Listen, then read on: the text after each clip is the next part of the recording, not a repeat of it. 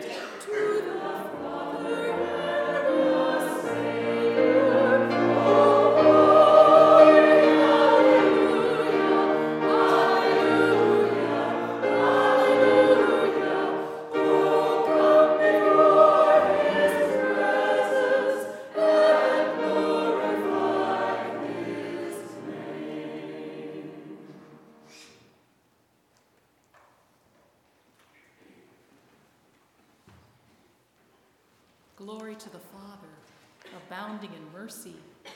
Glory be to Jesus, our gracious Redeemer. Glory to the Spirit, the Holy Revealer. We gather together here at Prairie Street Mennonite Church with thankful hearts.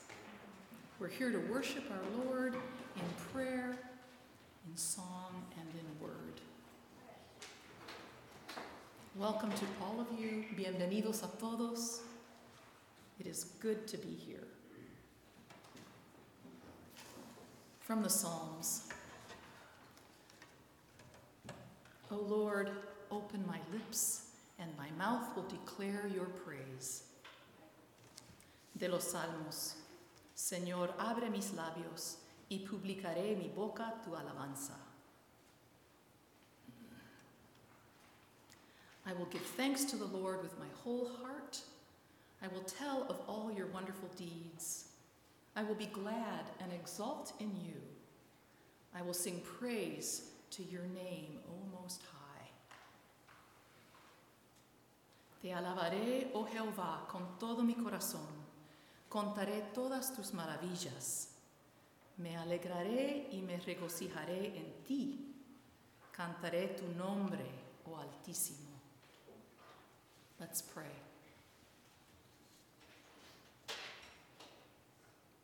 Thank you, God, for being present with us here in this place and throughout our lives. May our words and our actions and our hearts honor you. May we sing with joy in gratitude for all you have done for us. In the name of Jesus, amen. Let's sing for joy in our song folders. Number 16. Number 16. I will sing for joy. We'll sing the first verse in English, and then we'll sing verse 1 in Spanish, which is down at the bottom of the next page. And then we'll go back to sing verse 2 in English. And you are welcome to stand.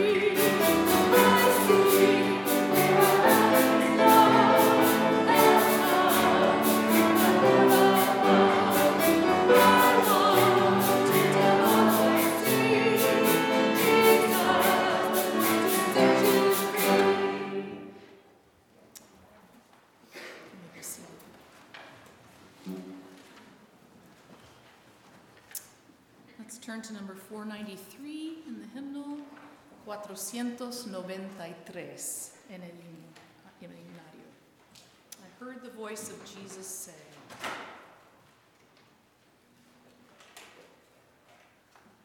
"Come unto me and rest."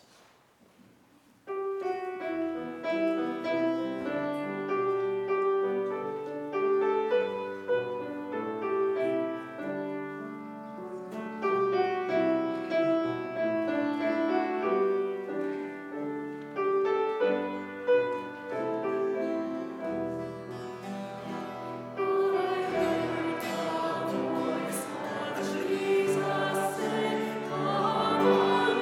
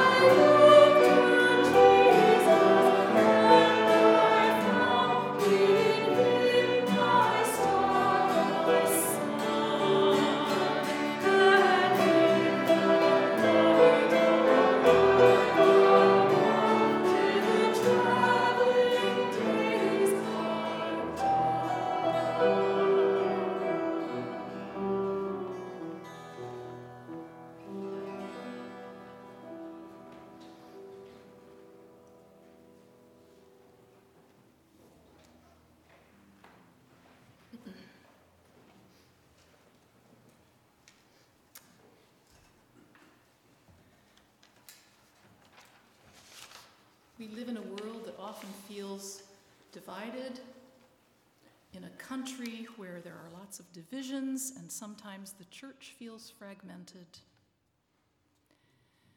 We come here today to celebrate the common faith we share in Jesus Christ.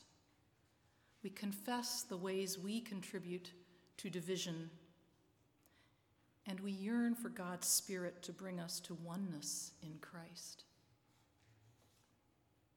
As Paul says in Ephesians, "For he is our peace. In his flesh he has made us into one and has broken down the dividing wall, that is, the hostility between us." Como el apóstol Pablo dice en Efesios, "Porque él es nuestra paz, que de ambos pueblos hizo uno, derribando la pared intermedia de separación, aboliendo en su carne las enemistades." So let us stand now and share the peace of Christ with one another.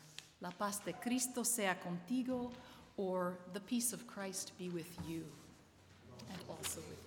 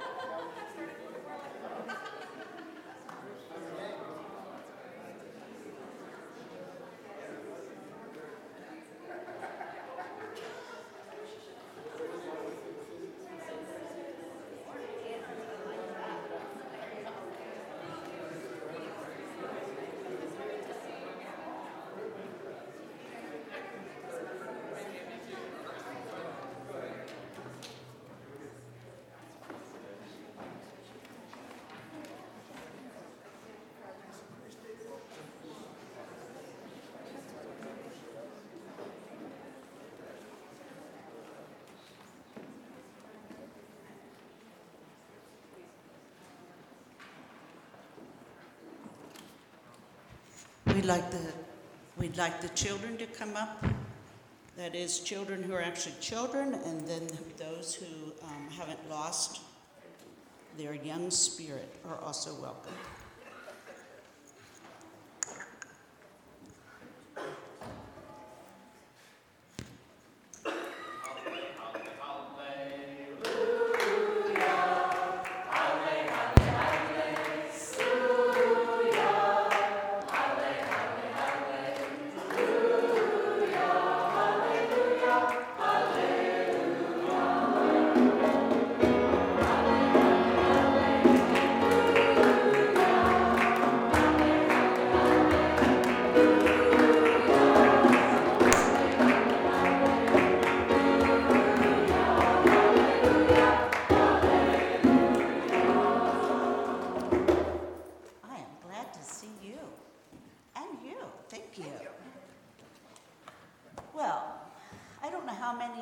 Here a couple weeks ago, maybe about a month ago, when Lois talked in children's time about Samuel. Were you here for that?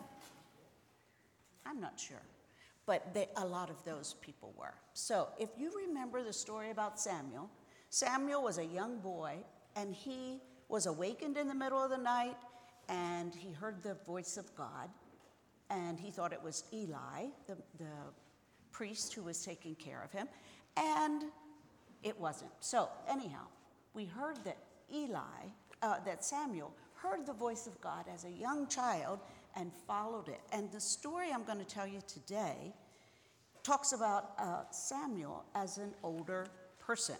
So it came at the time in Israel when they had to choose a new king. And Samuel was still listening to God, even as an old man. Isn't that great? And so God said, I want you to go to Bethlehem, and I want you to go to the house of Jesse. He has sons, because in that day and age, sons were important. We now know girls are too, but sons were important. And God said, I will choose. The Lord will tell me which one to choose to be the next leader. And so he got up and he went to Bethlehem, and he saw that Jesse indeed did have sons, 8 of them. And they look old to quite young. So he had sons. So that was done. And everyone was all excited because this was a very special visit for the prophet to come and visit. They didn't know. They knew someone was going to be chosen for something, but they didn't know anything about it. And so, if you have lots of brothers and sisters, or just even a few brothers and sisters, you know that sometimes there are some disagreements that go on between siblings. And you can imagine the more siblings there are, the more disagreements there could be. There are also some really good times. But here they are, the brothers.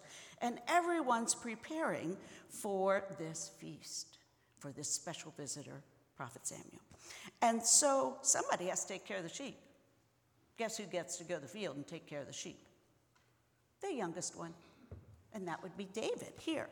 So they said, hey, this is important. We've got to stay here. You're young. Go take care of the sheep, which he did.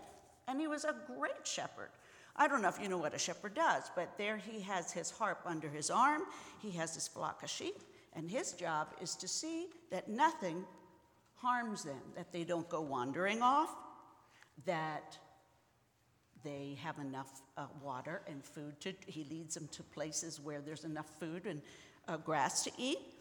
And then there are lots of times where you just sit, and he played music, which is an added bonus. And he's watching for plants poisonous plants that they shouldn't eat, and he's watching for jackals who look for sheep who are going off to the side. So David's very good at what he does.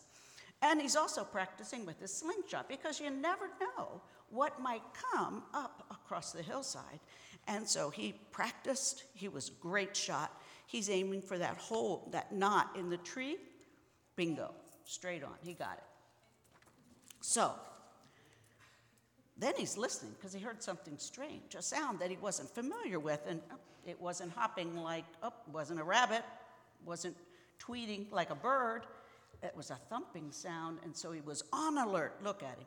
He's on alert saying, what in the world could that be? And wouldn't you know, there's a bear lurking behind. So, because he's a good shepherd and has practiced, he was ready. He was prepared and was able to take down that bear and save his sheep. So all this is going on. He's doing what any good shepherd does, takes care of his sheep. Meanwhile, back at the ranch. No, meanwhile, back in Bethlehem, sorry. Meanwhile, back in Bethlehem, while David was watching the sheep, everybody's getting ready for this big festival. The brothers were all there. And, I have to read it a little bit.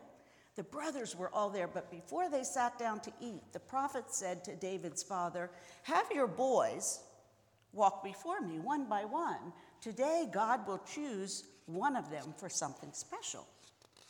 So, you see the prophet here on the one side. This must be the father, and they're the boys in waiting. Well, in that time, the older boys were important, and the older ones were important. So, David's oldest brother walked before the prophet. And the Bible, not this storybook, but the Bible says, whoa. Samuel thought to himself, now that must be the one. That's a fine-looking young man. And God said, no, hold on. You look at the outside, but I look at the heart. It's not this one. So Samuel listened to God again. No, it's not this boy, said the prophet. The next oldest boy walked before the prophet. No, it's not this boy. And then the next oldest brother. One by one, they walked by the prophet, and the prophet shook his head and said, no, next, no, next, No, next. So you can imagine everybody's wondering what is going on here. I bet Samuel's thinking about what is going on here. One by one, the brothers walked before the prophet, and one by one, God said no. Then prophet asked David's father, have you no other boys? And they said, well, yeah, the youngest, he's out herding the sheep. Send and get him. Unheard of. Send and get him. So he went. And David came running, harp under his arm, hopping up. His cheeks were red, the wind blew in his hair. Walk before the prophet, David, said his father. David walked before the prophet. This is the one, said the prophet. This is the boy God chooses.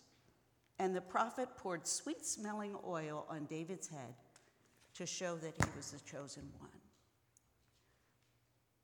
Now, I don't know if we can get a grasp of how astonishing that is. 7, 8 sons, and the youngest is the one that's chosen. God doesn't look at the outside. God looks at the heart. And that's surprising. And all throughout the Bible, there are stories of how God just looks at the world differently than we do. And I think that's what Steve's going to be taking various Bible stories and pointing out how God's look is so different from sometimes the way we as humans look. Thank goodness. Let's pray. Dear Lord, we thank you that you walk with us. You walk with us when we're young. You walk with us when we're middle-aged. And you're walking with us when we're older. We thank you for your faithfulness in nurturing us and in discipling us and loving us. In thy name we pray. Amen.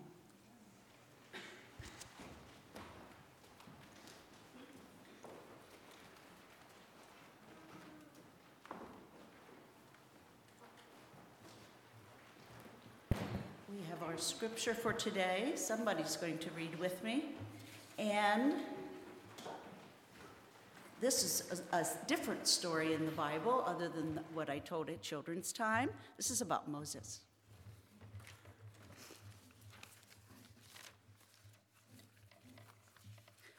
The scripture reading for today comes from the letter to the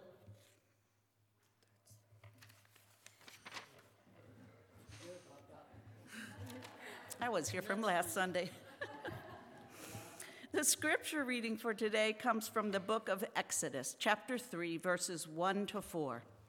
La escritura de hoy viene del libro de Éxodo, capítulo 3, versículos 1 a 4. Moses was keeping the flock of his father-in-law Jethro, the priest of Midian. He led his flock beyond the wilderness and came to Horeb, the mountain of God. And there the angel of the Lord appeared to him in a flame of fire out of a bush. He looked, and the bush was blazing, yet it was not consumed. Then Moses said, I must turn aside and look at this great sight and see why the bush is not burned up. And when the Lord saw that he had turned aside to see, God called to him out of the bush, Moses, Moses. And he said, Here I am. Moisés cuidaba las ovejas de Jetro, su suegro, que era sacerdote de Madián.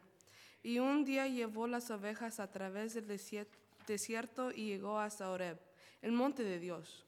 Ahí, el ángel del Señor se le apareció en medio de una zarza envuelta en fuego. Moisés miró y vio que la zarza ardía en el fuego, pero no se consumía. Entonces dijo, voy a ir a ver esta gran visión, porque es que la zarza no se quema. El Señor vio que Moisés iba a ver la zarza, así que desde la zarza lo llamó y le dijo, Moisés, Moisés. Y él respondió, aquí estoy. The word of the Lord. La palabra del Señor. Gracias. Our preacher this morning is Steve Wiebe Johnson, friend and brother. Let's pray for him. Dear Lord, we thank you for Steve. We thank you for this church. We thank you for everyone sitting in the pews. May we be prepared and ready to hear a word from you this morning from the lips of Steve. Open our hearts, open our eyes. Help us to listen and learn. In thy name we pray. Amen.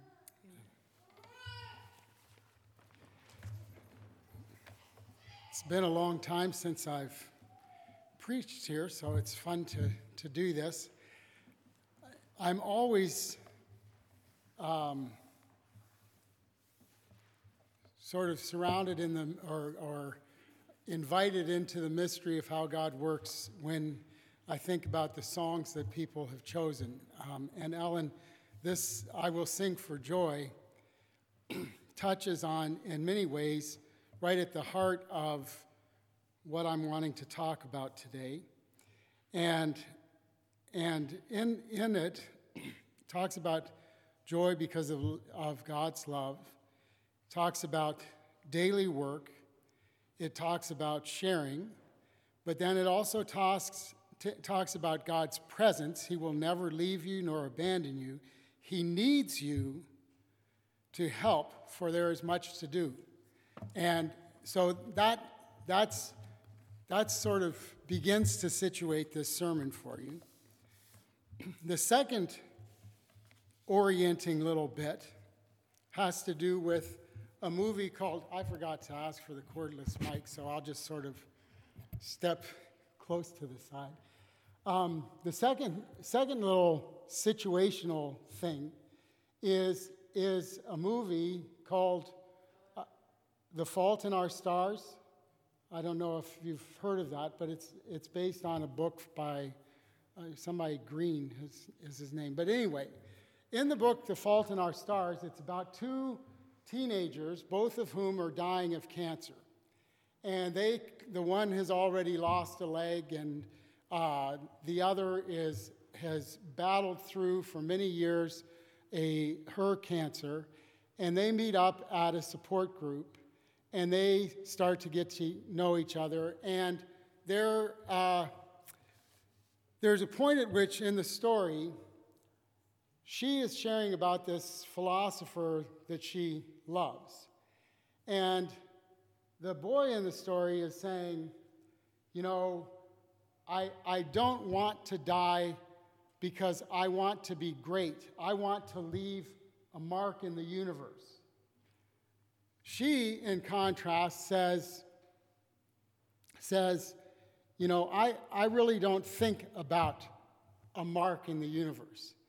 I think about doing and being my best person here. And so there's this tension that gets expressed in a statement coming from physics. She, coming from her philosopher, uses this illustration of between 1 and 2, there is an infinity. But also between 1 and 0.1, there is an infinity. And between 0.1 and 0.2, there's an infinity. So the universe is made of this great infinity, the huge picture, but it's made of an infinite number of little pictures, little infinities. And the point of it is to say that each one of us is living and functioning within our own infinity.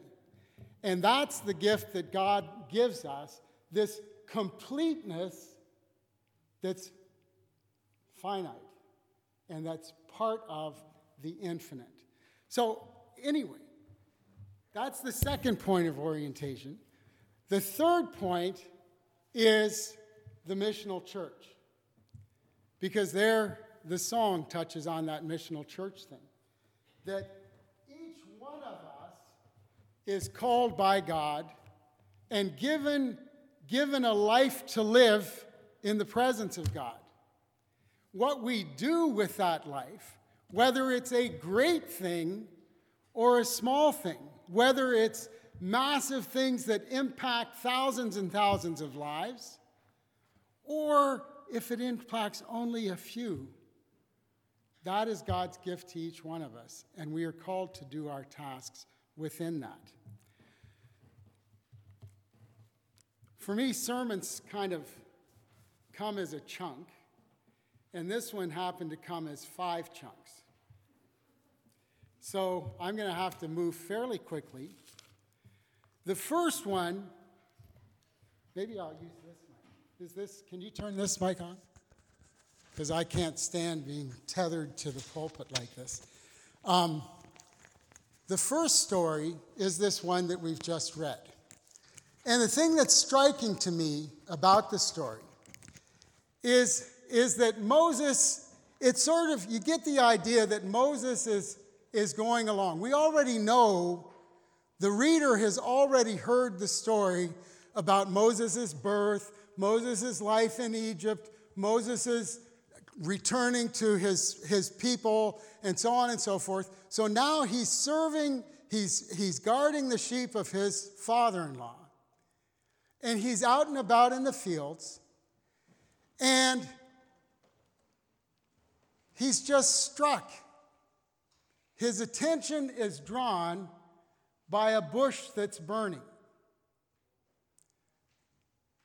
I'm not sure how common bushes that burn are.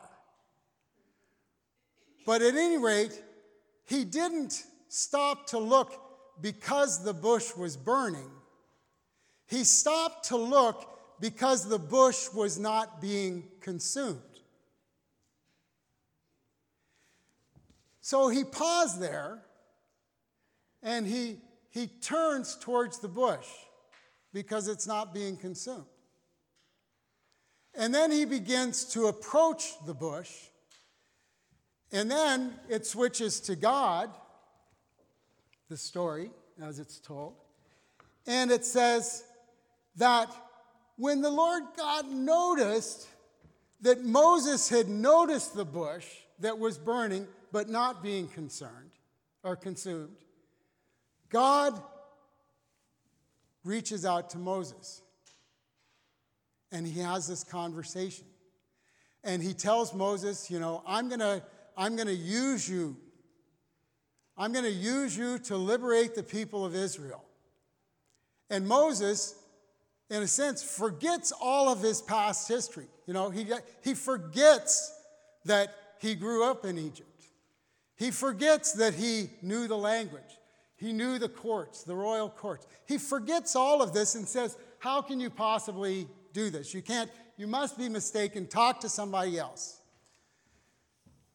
What does God say to him? He goes back and forth telling him a little bit about, he rehearses what he's sending them to do.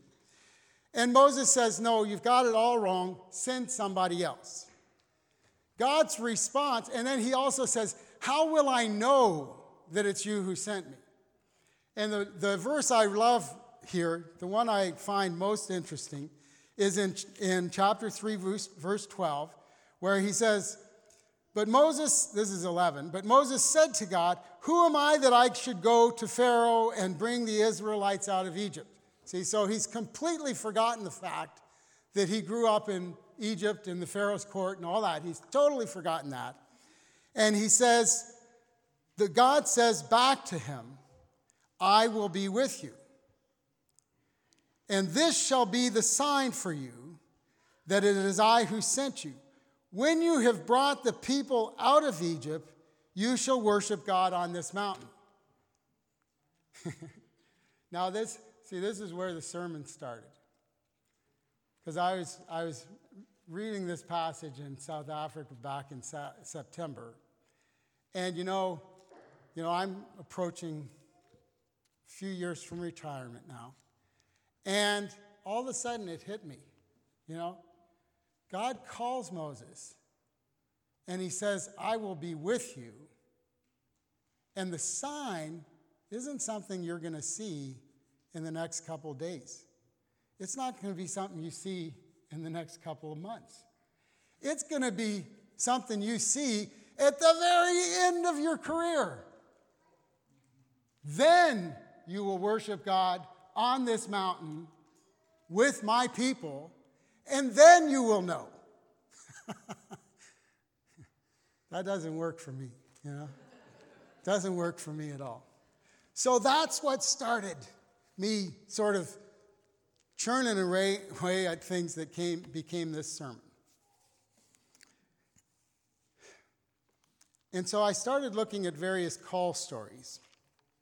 In Judges chapter 13, we have a call story that I find fascinating, and that's the story of Samson. Now, Samson, some people say Samson's a type for Jesus. I find he's the antithesis of Jesus. So don't think I'm going that direction. Samson fails to recognize the Spirit of God. He acts through the Spirit, it says, at different times. But as far as him really owning God calling and using him, doesn't happen. So what does happen? In chapter 13, we see that there's this, Judges chapter 13, Israel is in the hands of the Philistines. They've turned back and forth, turned away from God multiple times. Oh, no wonder it didn't work. I'm in Joshua, not Judges. Okay, sorry. So they were in the hands of the Philistines, and it talks about Manoah, Samson's father, and the Spirit of God, the angel, comes and speaks to Manoah's wife, who is barren.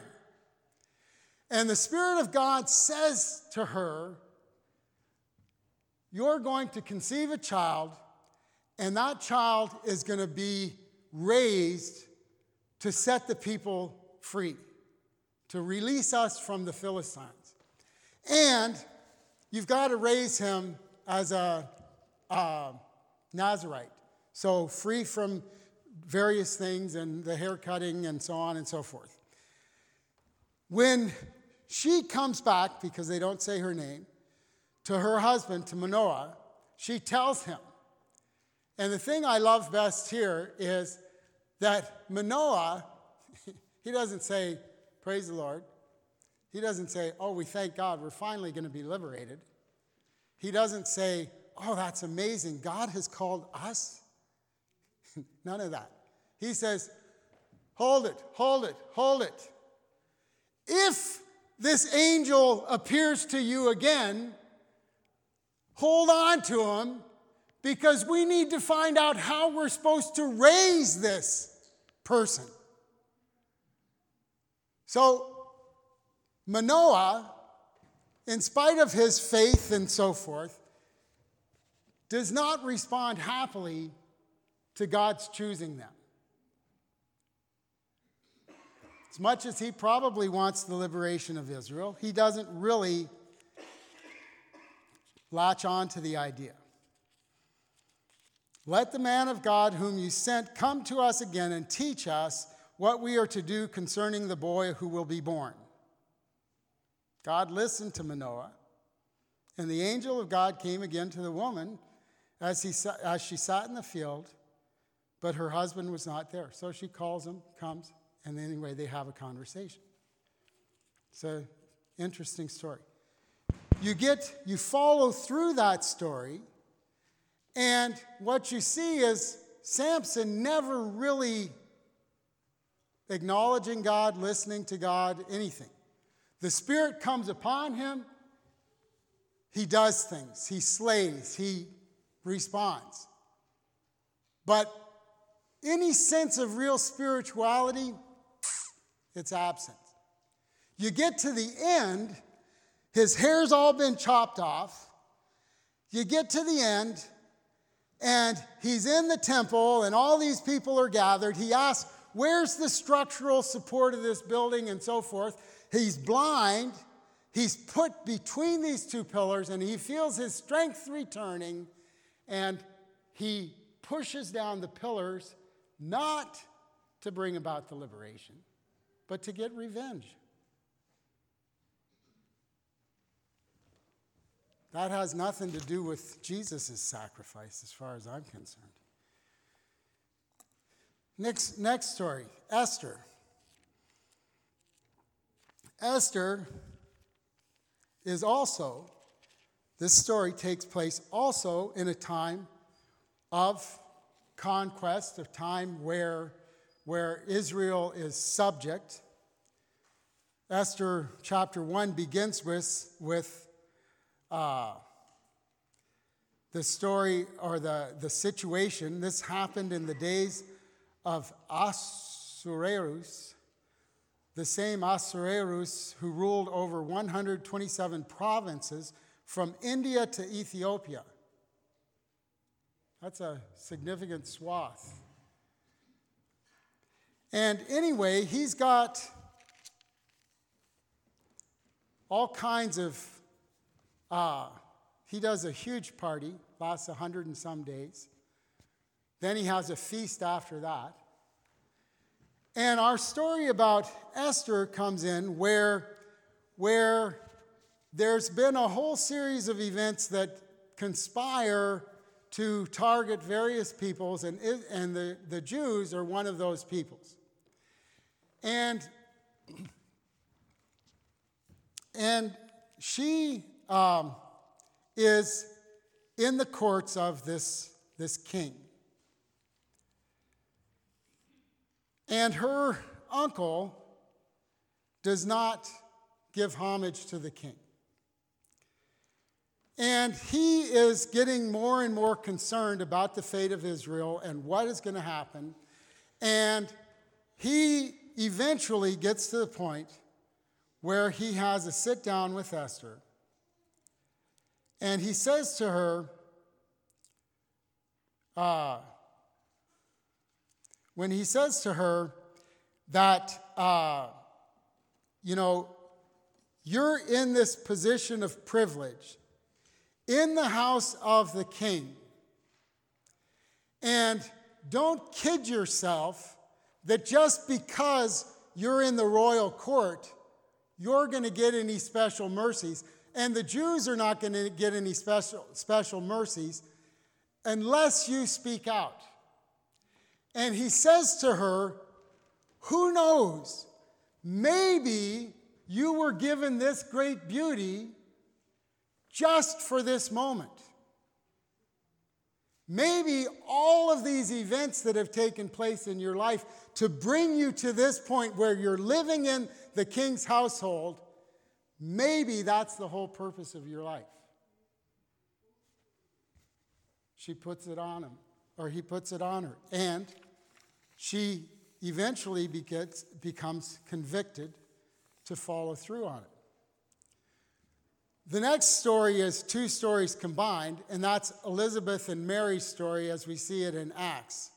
And in chapter 1, the angel appears to Zechariah, Elizabeth's husband, and he's in the temple doing worship. So it's a situation where the man of God is in the temple doing his priestly tasks, etc.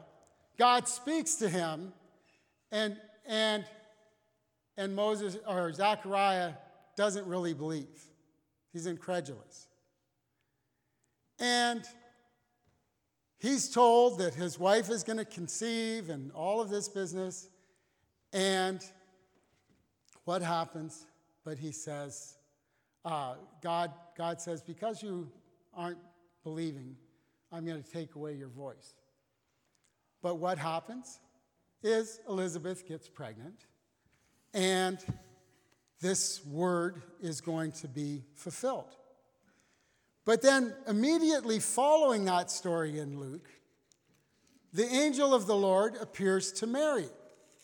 And Mary, in many ways, is like David in the story that Jeanette shared. A very unlikely candidate.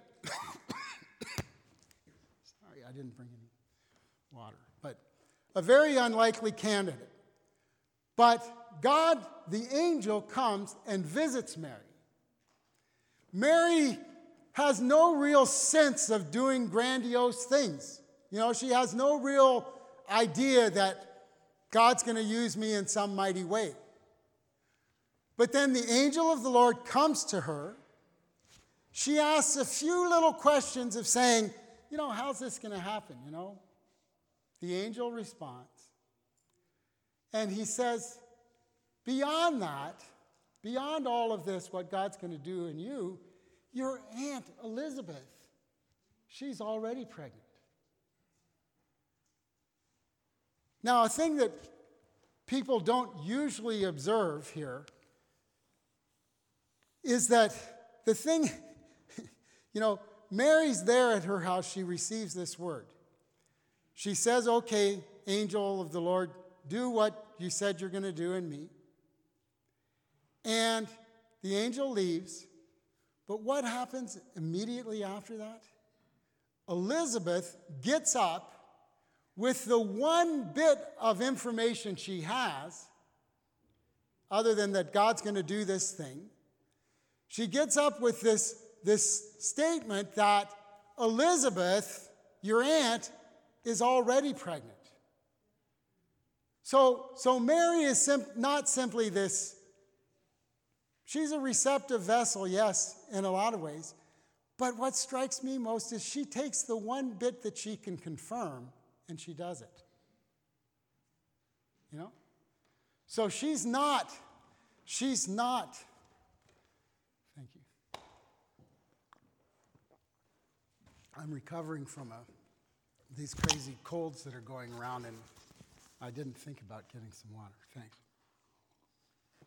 So Mary does the one thing that she can confirm, and that is she goes and sees her aunt. And then it's these beautiful songs and so forth that she sings, and then later Zechariah in giving the name to John the Baptist and so forth. So it's this story of call, and the calling of both women, and the promise that God will do these great things. Then the last one I want to touch on, and then I'll just do some summary remarks, is chapter 10 of Luke, or of Acts, I should say, where Cornelius is spoken to first. And Cornelius is a pious man, giving alms in all of this business. And he's told, go find this Simon, who's staying by the seaside with Simon a tanner. Now, the thing for me that's interesting is, you know, Peter at this time wasn't a very pious dude, you know. I mean, he was a fisherman, you know. And as you recall, I think from earlier, is it in Luke, the story about him, the naked fisherman? Isn't it Peter? I wasn't going to mention that one. But Peter puts on his clothes and dives in the water. So he was fishing naked, right? And he sees Jesus at the side of the water, and he puts his clothes on and dives in. I always find that funny. Obviously, you don't. But anyway, so you've got this naked fisherman, Peter, staying at the house of Simon the tanner. And Simon the tanner is an unclean Jew, right? He handles cadavers, like the animal bodies, and makes leather and so on and so forth. So he's outside of the city. He's by the sea, and Peter loves the sea, right? So he goes and stays with Simon the tanner. He's not primarily oriented towards the temple. He's oriented towards the sea and people and so on and so forth. And he doesn't really think a lot about clean, unclean kind of stuff. But during the heat of the day, he goes up onto the roof, and the sailcloth comes down, and the voice of the Lord says to him, take and eat. He refuses 3 times. And then the Lord says, don't consider anything unclean that I've given you, right? And then Peter sits there and he ponders these words. And then the people that have been sent by Cornelius to see him arrive and God instructs him to do what they have said. Now, there is a thread, I think, hopefully it's somewhat obvious to you, that unites each one of these stories. And the one thing that jumps out at me is that God is the one who acts. You know? Over and over again, I have heard the misery of my people. I have seen the need of my people. Therefore, I'm talking to you to bring about my purposes. The second thing that strikes me is what comes out in the song, that God needs people. You know, some people's theology does not allow for that. I preached a sermon and said that years ago, 30 years ago, about God's need to work through people. And I was rebuked by people shaking hands at the end. You know, a couple different people. God's sovereign. God doesn't need people. And I say, why the heck did he create the world, you dingbat? You know? Why would God make the world just to walk away? Doesn't make any sense. God made the world, and God needs us to grasp our infinity. You know? There's this whole world out there of opportunities that God gives us to act towards God's purposes, but often we ignore that. The third thing I wanted to say is that in most of these cases, the ones where God spoke directly, like to Moses, Elizabeth, or in each of these stories, with Manoah and his wife, and each one, Zechariah, so forth, there's this back and forth. God doesn't just say, do this, and not negotiate, right? There's a back and forth. So when we sit there and struggle with, you know, is God calling me to this, or is God... Don't struggle with it in your mind. Ask God, for crying out loud. Struggle with it with God. Say, I just don't see how this can happen. You know, like I've been struggling with this whole thing of us moving in this next several months. And part of the thing for me is this year is just too full already. So why are we adding this? Why are we adding this to the list of things to do? Because for some of us, for Dorothy and me, a move isn't a huge thing. But on the same hand, it's not a small thing. Especially when this is the house we've lived in the most in all of our lives. 18 years. And so there's massive attachment. There's massive attachment to this community. There's massive attachment to this Elkhart office. All these different pieces. Why are we doing this now? Right? You negotiate. But the thing is, as we've been battling with God and sharing that battle, you know, Dave comes up with, there's some people needing a place for a year to rent, you know? And Ben says amen, you know?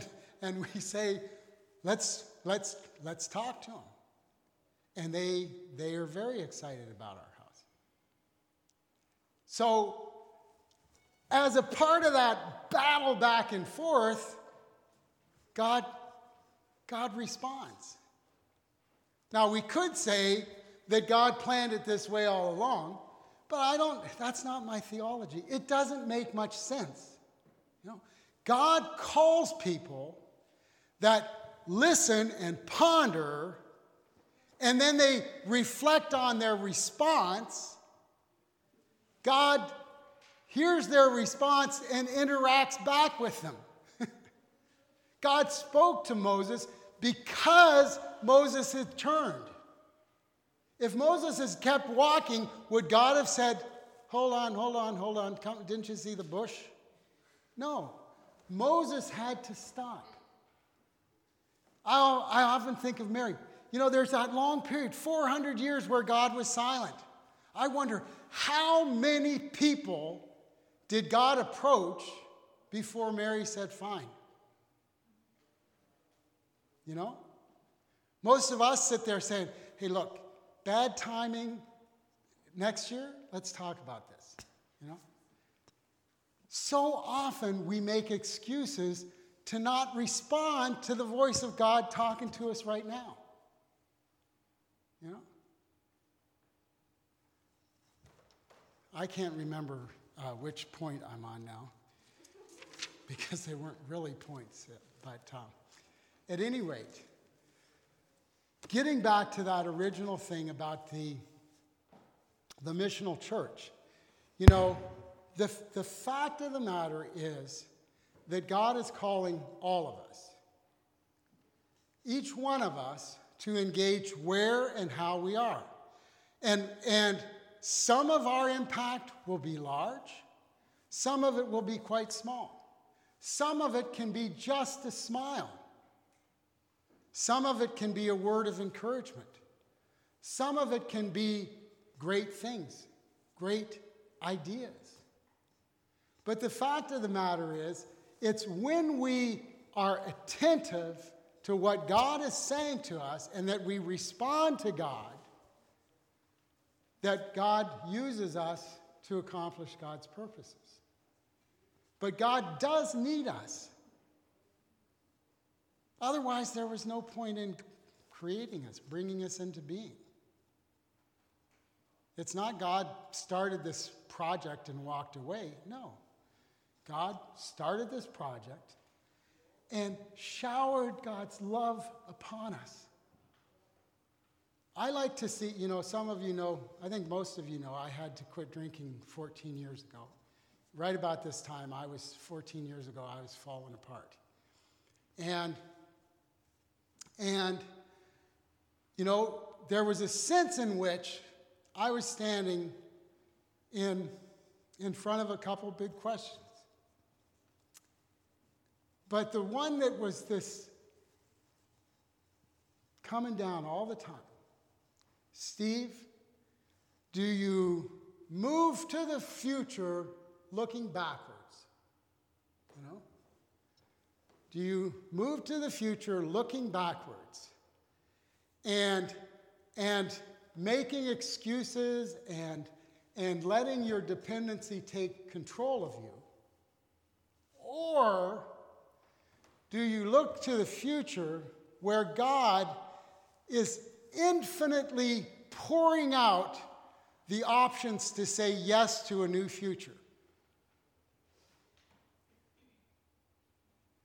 So God is inviting us constantly not to be based on the past, but based on a new future. And we can walk sideways for a long time, and God will accept that. That's the thing. God's infinitely patient. But at the same time, if we trust that God will be present with us on the journey, then we can turn full forward and walk to the future, knowing that God's calling and inviting us at every second, even every millisecond, because God's calling on us is infinite, without bound. Amen.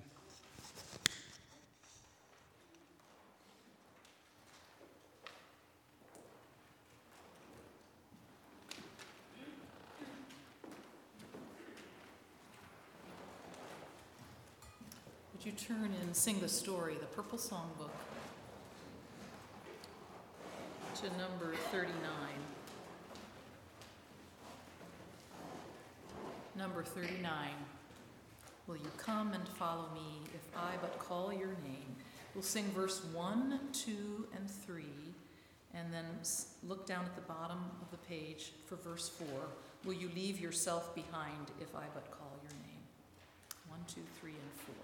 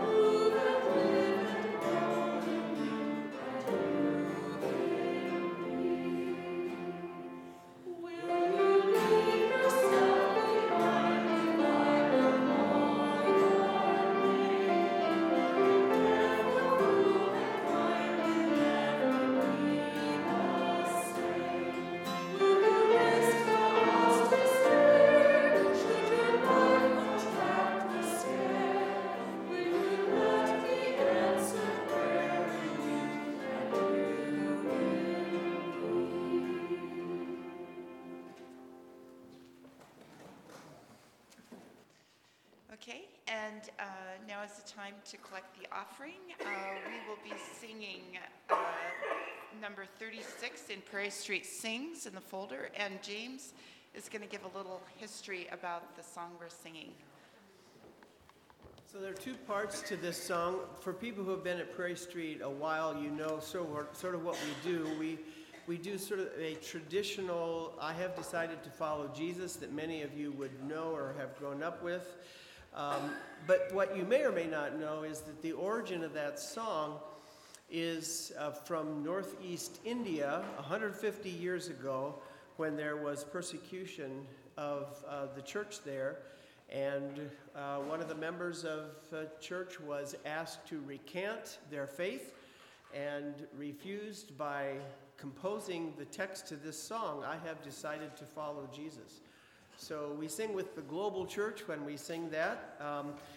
The second part I first heard in South Africa, which was a South African version of the same song. And we put these two together. And if you know this song, please sing along. If you don't, you'll soon pick it up. And we're going to sing verse 1 in English, and then we'll sing verse 1 in Spanish and verse 2 in Spanish. I have decided to follow Jesus. I have decided to follow Jesus. I have decided to follow Jesus. No turning back.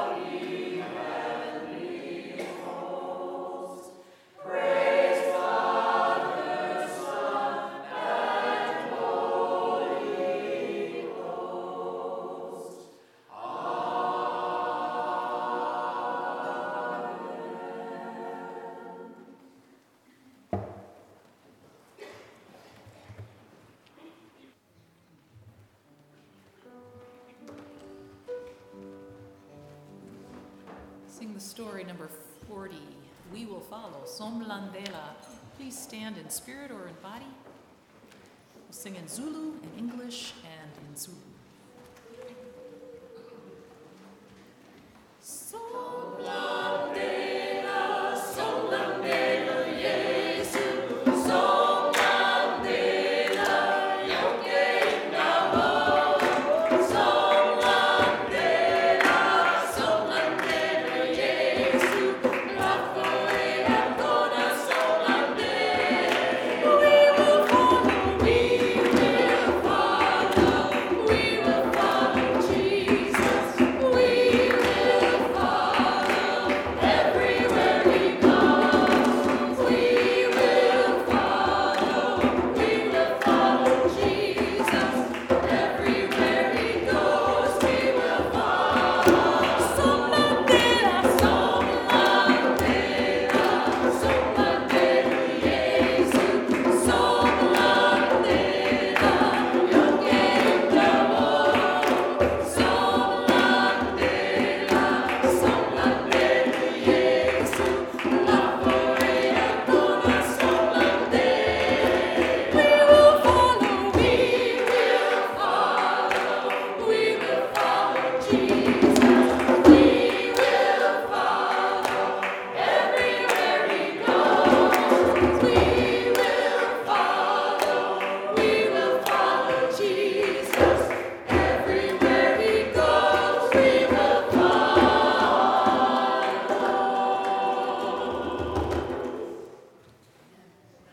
May the God of steadfastness and encouragement grant us to live in harmony with one another, in accordance with Christ Jesus, so that together we may, with one voice, glorify the God and Father of our Lord Jesus Christ. Amen.